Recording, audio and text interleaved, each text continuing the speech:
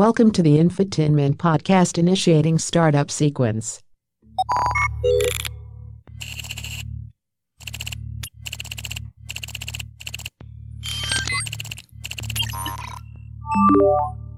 Hi, my name is Randy, and the Infotainment Podcast will begin shortly. I will be your round mound of podcast sound, pound for pound, the best podcast around.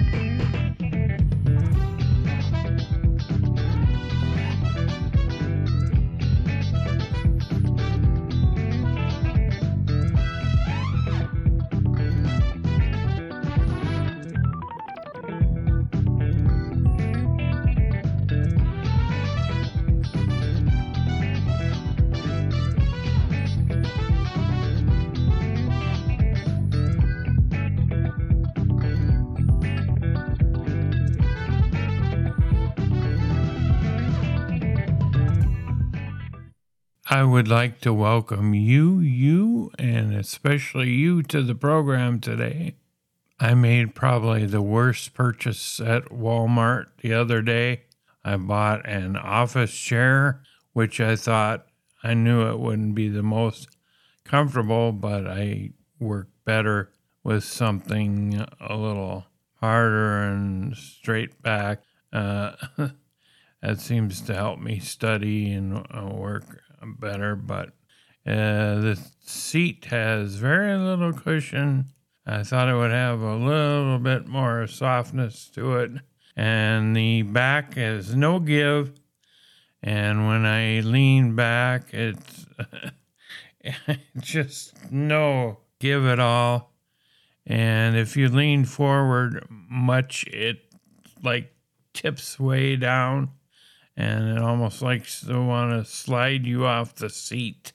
And the big round turning knob at the bottom of the chair does seem to do nothing exactly. I think I'm going to return it and maybe go on Amazon in my next foray into office chairs because Walmart or one of the furniture stores here in town.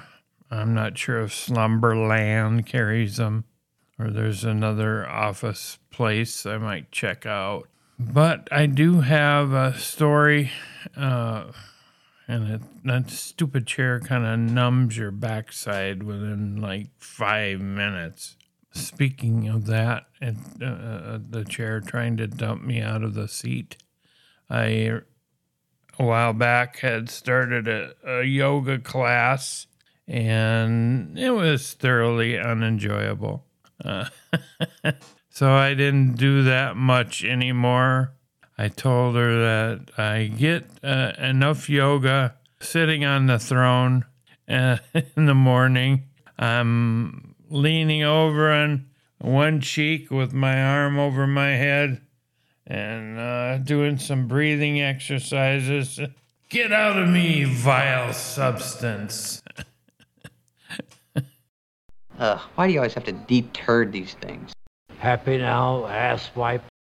And I'm reaching to the sky, doing breathing exercises, and I'm also doing a frontward version of the wave, and it kind of acts like a old-time water pump. Well, this wouldn't be water, but pump it out. Get out of me now! But I do have this story.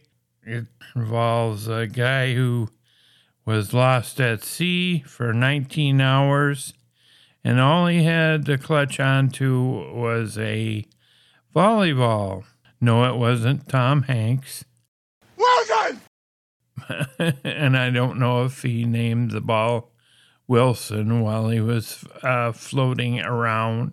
He survived 19 hours at sea, and he was clinging to the volleyball with his life, and he survived. And what happened? 32-year-old tourist, Ivan from North Macedonia, was vacationing at Maita Beach in Cassandra, Greece. I believe that's pronounced Maita. Mighty. It's MYTI. I don't know why I put an A on that, but mighty. When he and 2 other men were swept out to sea, the Metro reported. According to a Greek reporter, he noticed his friends were struggling to keep their heads above the water. He also got caught in the strong currents, sweeping them all out to sea. Ivan's friends alerted the Coast Guard to search for him and the other 2 men. Jeez. While rescuers were searching for him, a volleyball floated toward him. I don't know if it had the face on it that was on the Tom Hanks movie Castaway. And he clung on the ball to stay afloat, which helped him survive for 19 hours, per the Metro. Now, he should get a complimentary volleyball from Tom Hanks or something, or I get to meet him. Tom Hanks said that was one of the most enjoyable movies he had ever made. I read that story. What the mayor said, Anastasia Halkia, mayor of Cassandra, told the Greek reporter that he survived with help from the ball and because he is a particularly strong swimmer. Unbelievably, his life was saved. And the ball just floated to him in the ocean. Ivan was pulled out of the water on Sunday and has since recovered from his ordeal. Luckily, no sharks were in the area. We might have ended up lunch. Where did the child's ball come from? The ball had been lost just days before by 11-year-old Tryphon and 6-year-old Thanos. Oh, there's a name for you. Thanos had kind of a scrotum-looking chin, right? After the amazing survival story was circulated by Greek media, the boy's mother saw the ball, recognized it, and alerted local media, and that it was her son's ball, per Fox 5 New York. One 28-year-old man is still missing at sea. And that's the end of that. You may wonder sometimes why I put an emphasis on these media conglomerates, Fox 5 New York. Well, it comes from my experience in college, where when working with the college television station, and what we dealt with, and it was a large group, cameramen, directors, and news, but they all had massive egos. And, I think probably when you hit it big in like the newscasting and all that, the egos are more massive. So I do that just as kind of a little jab at that industry. But just a little side note there. Hopefully the other man is found. But maybe we could get Tom Hanks out there on the search search team, and he could be tossing out a bunch of Wilson soccer balls if the man is still around that area, hasn't been carried a lot further out to sea. But we wish him a safe recovery from that raging sea.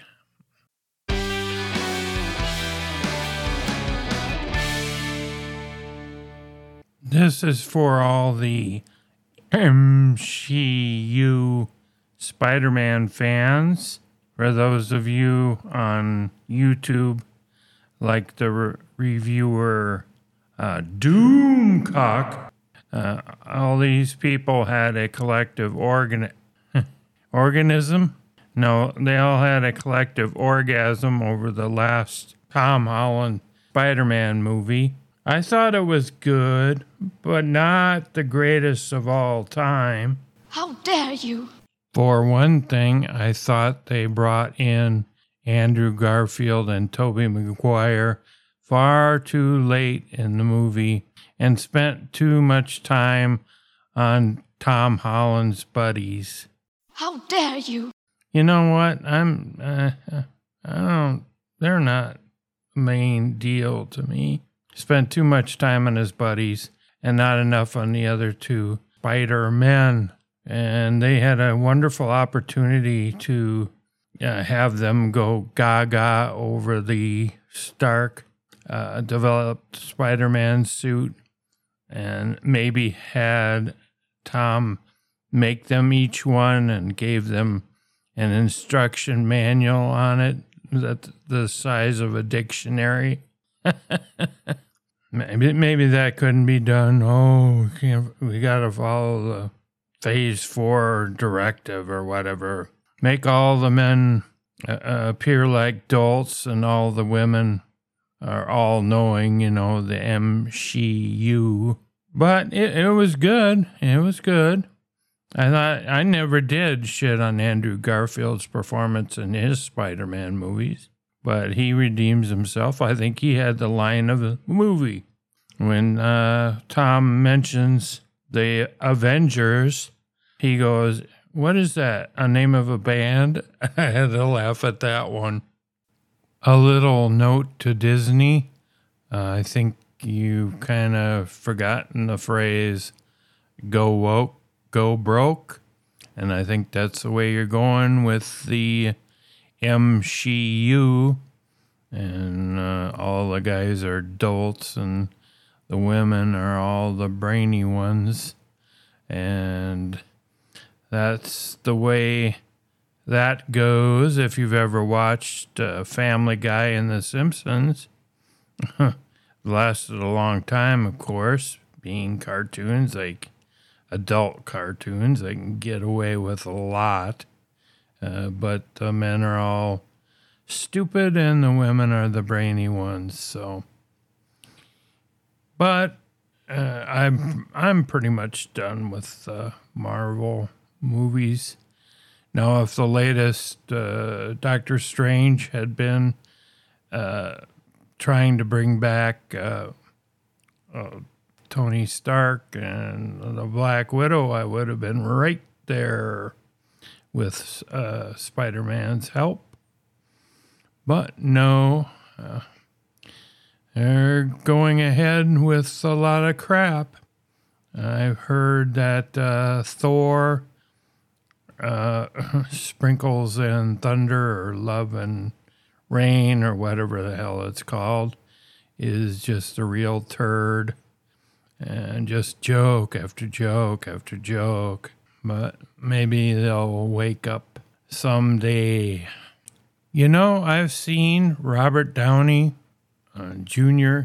in interviews before.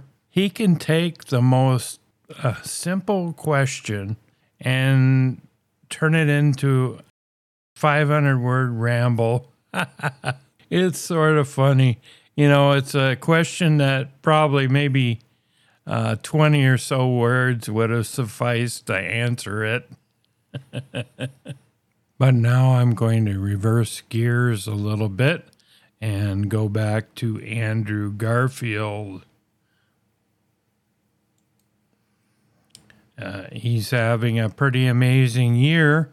He received his second Academy Award nomination for his portrayal of the late Rent playwright Jonathan Larson in Lin-Manuel Miranda's Tick, Tick, Boom. He received his first Primetime Emmy nomination for his role as a troubled Mormon detective in the FX true crime thriller Under the Banner of Heaven. He even managed to finally shake off his reputation as the worst Peter Parker. And he did. And I never thought he was the worst Peter Parker. I never thought any of them were. You know, Tom Holland is kind of letting back on the extreme rambling of a kid. So that's a good thing. In the Marvel's cinematic universe, blockbuster Spider-Man No Way Home, which was technically in 2021, but we'll call it a rolling year. Now he has another juicy role ahead of him. Virgin Group founder, eccentric billionaire, and Knight of the Realm, Richard Branson. Per Deadline, Andrew Garfield will be starring in and executive producing. Wow. A 6-part streaming series titled Hot Air. That's a very good title from what I've seen from Richard Branson. The limited series will chronicle the battle between Richard Branson's Virgin Atlantic and British Airways in the 1980s and 90s. Branson founded the company, originally named British Atlantic Airways, in 1994 with a single plane, but quickly grew to become heavy competition for the dominant British Airways. A key Virgin Atlantic acquisition of coveted landing slots at London's Heathrow Airport due to the abolition of the London air traffic distribution rules triggered a dirty tricks campaign by British Airways. Andrew Garfield will be portraying the business magnate in those years of scandal when the larger airline actively infiltrated his company and planted fake negative news reports against the competition. The Andrew Garfield starring Hot Air is being adapted from a nonfiction book titled Dirty Tricks by investigative journalist Martin Gregory. The source material is being adapted by screenwriter John Croker, who will co-executive produce with Andrew Garfield, who is best known for Paddington 2, the official approved movie choice of Nicolas Cage and Pedro Pascal. The series will be directed by not David Lynch, David Leitek, the former stunt performer turned filmmaker responsible for John Wick. Wow. With co-director Chad Stahelski, Deadpool 2, and Atomic Blonde. Yeah, those John Wick movies. Here, Alec Baldwin has the terrible thing of killing a crew member with a gun. And how many gunshots have been fired in the John Wick movies? Probably more in the first 5 minutes of the films than all of the Death Wish movies combined. Even the one with Bruce Willis, which I didn't hate. A lot of people dumped on that movie. Let's see. Wow, Leitek is best known for elaborately choreographed hyper-violent films. Yeah, I'd say John Wick films were hyper-violent, real stylized violence, but it would appear he is moving in a different direction with this Andrew Garfield, Richard Branson project. That, or maybe there will be a fantasy sequence in which Richard Branson and British Airways Public Relations Director David Burnside get into a spectacularly brutal knife battle. Andrew Garfield has no doubt intriguing role for an actor in Richard Branson. While it sounds like Hot Air series will focus on the British Airways scandal years, Branson was also instrumental in the promotion of British punk band the Sex Pistols in the 70s. I didn't know that. Via his label Virgin Records. Crossed the Pacific Ocean in a hot air balloon. At a world record-breaking speed. Funny, I don't remember that either. And starred in his own Fox reality show, The Rubber Billionaire. The Rebel Billionaire, Branson's Quest for the Best. In short, the man has a pretty wild life, and Andrew Garfield will hopefully make a meal out of portraying it. It was not yet been announced what streaming platform will pick up Hot Air, but with the talent on board, there will no doubt be a bidding war. I hope it does real well. You know, Branson was in an episode of the sitcom Friends while they were in London. He was the guy selling souvenirs to tourists, where Joey buys this outrageous hat and Chandler can't stand it. But just an aside there. Well, I think I've rambled a little too much and my voice is getting stressed, so I think it is time to end this episode of Infotainment. Oh my gosh, does that suck? Evacuation order acknowledged. Initiating shutdown sequence.